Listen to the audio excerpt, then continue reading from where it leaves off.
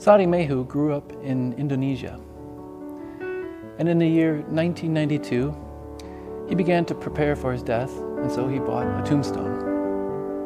And actually, it was rather fitting because at that time, he was already 122 years old. Nonetheless, he continued to live until about 3 years ago. And according to his claims and the records of his nation on his birth, he was born in the year 1870 and died at 146 years old. This was never verified, but nonetheless, it was a long lifespan. There are those who live a long life. We still see the longest record of someone verified to have lived is 122 years in modern times. The current oldest living person is a woman in Japan at the age of 117. Pretty long life. And of course, we see in Scripture that in ancient times there were those who lived far longer lifespans. Scientists will say that the human body is capable of living far longer than we do. They say that perhaps even people born today could be living 150, perhaps even over 200 years. See, what sets us back, they say, is our genes are set to a shorter time span. But what matters in life is not how long we live. No, we know what matters is far more important than that. It's the heart that we live with. Today we consider once again another psalm during this season of end times as we look at the Psalm of Moses, Psalm 90. Moses was a man who lived a long time, 120 years, and yet he understood that's still pretty short. And the span of one's life is not what matters.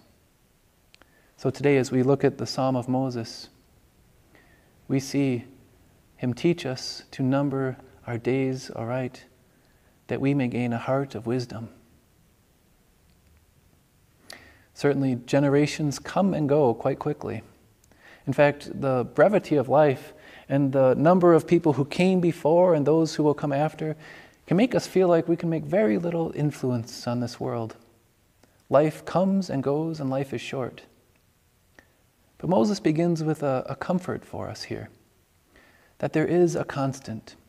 Though many generations will come and pass and go, God remains.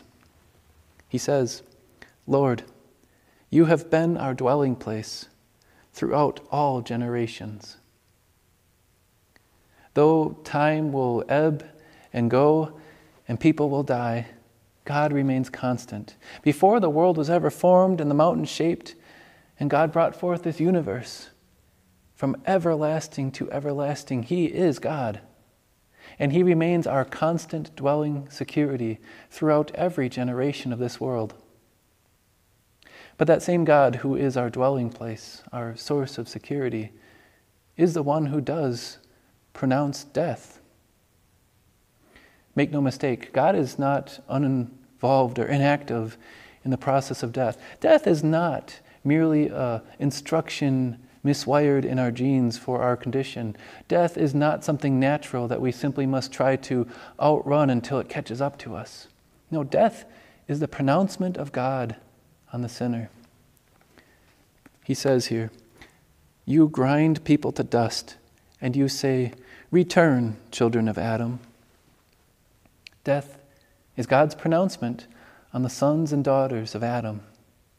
Adam, who was created in God's image to be holy and righteous, sinned against his Creator.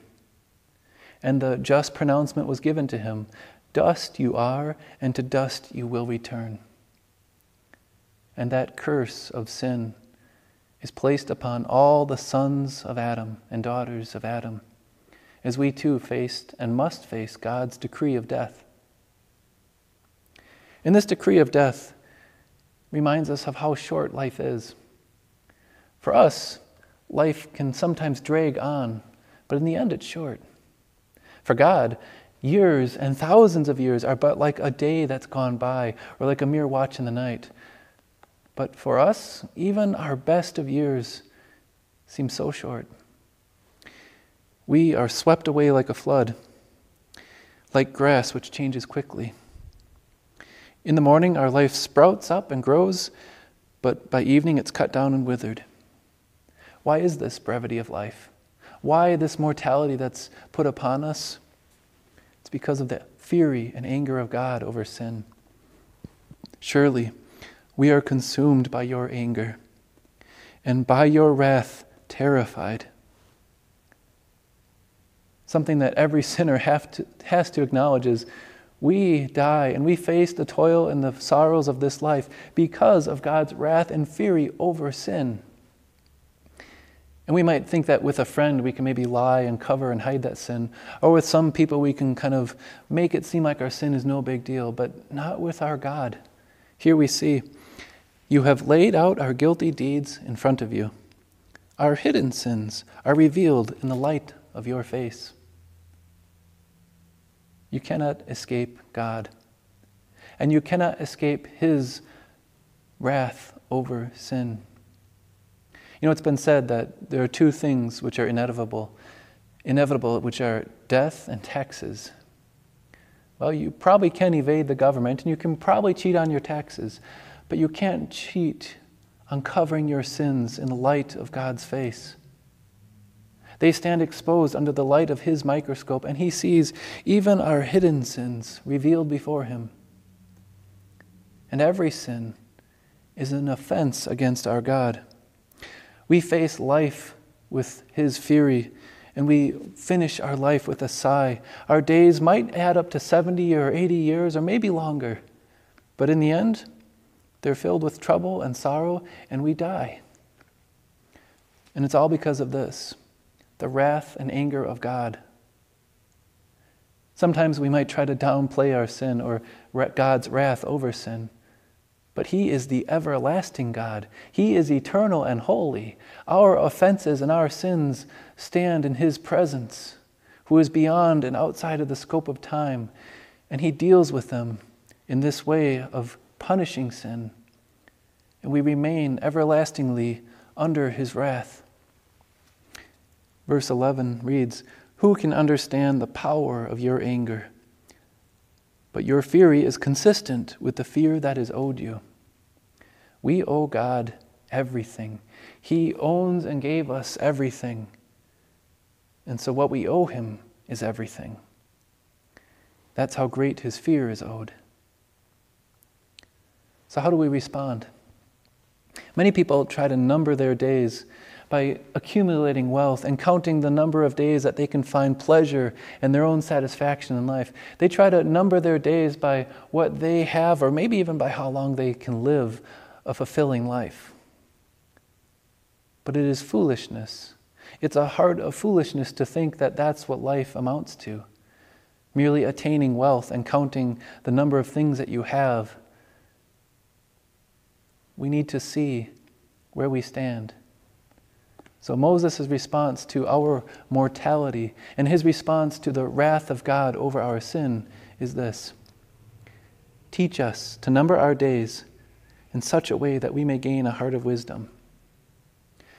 Since we are so foolish to number our days and so slow to see the wages of sin is death and the fury of God over sin, Moses says, Lord, teach us.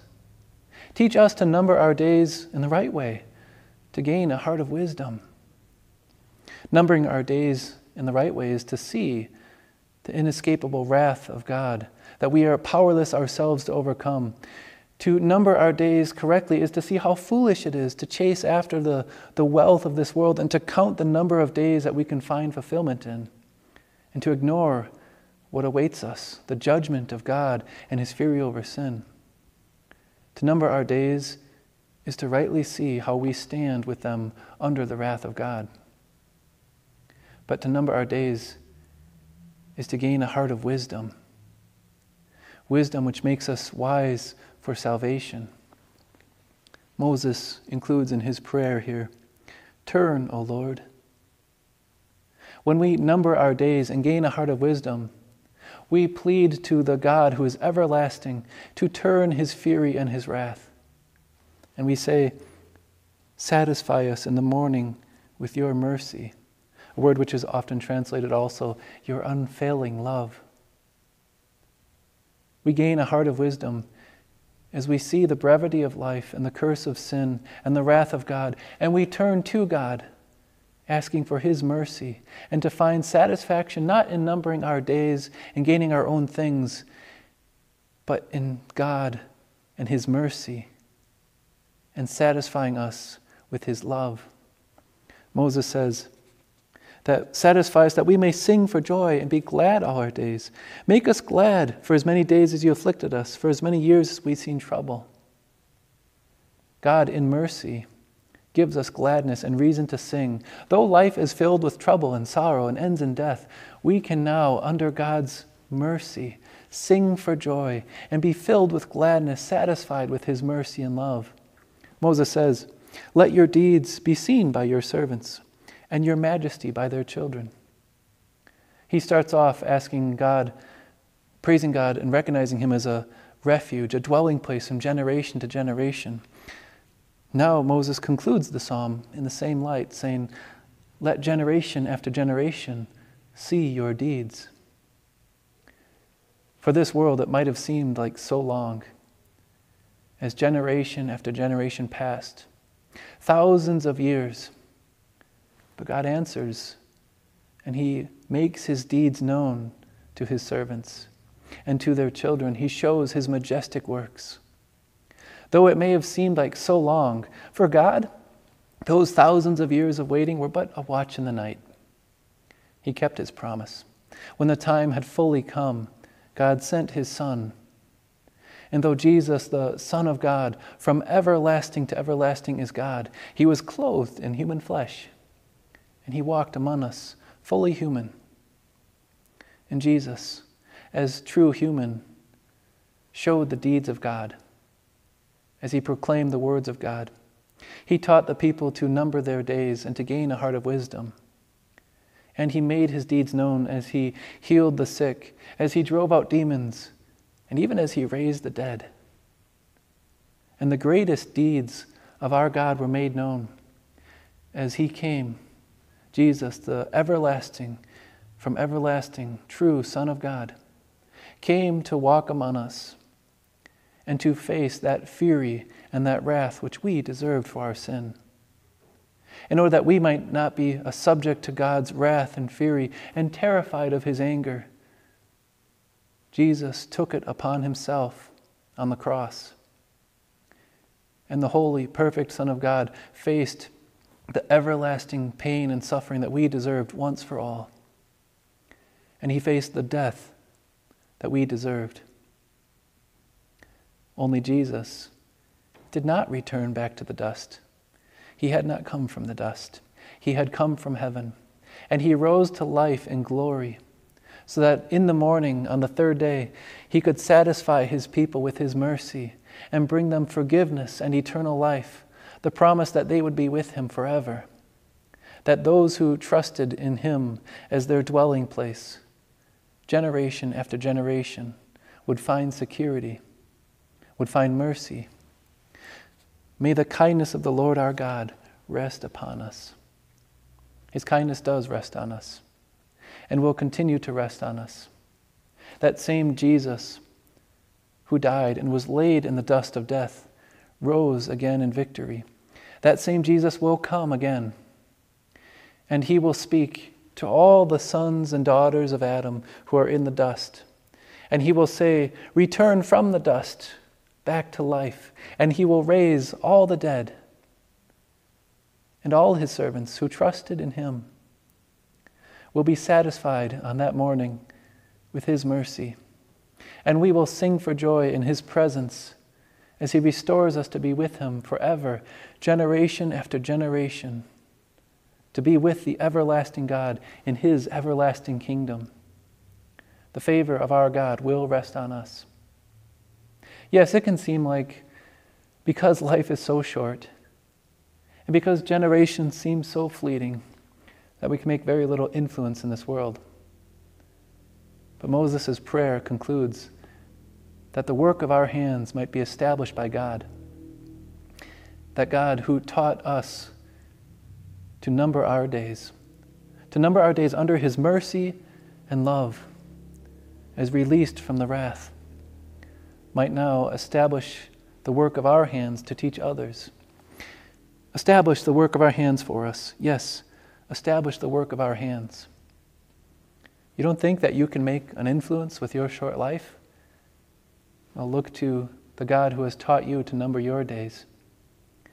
Moses desires that the majesty of the Lord be known to your children and to the next generation, generation after generation. Through the proclamation of God's word and the working of our hands today, generations continue to see that the Lord is our dwelling place. And we continue to teach others with His word to gain a heart of wisdom as they too number their days under God's mercy, rescued from His wrath. Sodimejo did not have to really live 146 years or even 120 years, whatever it might have been. He knew it didn't matter how long he lived. He died numbering his days right as a Christian who trusted in the Lord, the God who had been a dwelling place for him and for every generation who turned to Him. It's the same for us. It doesn't matter how many days you live. It doesn't matter what you accomplish by your own hands.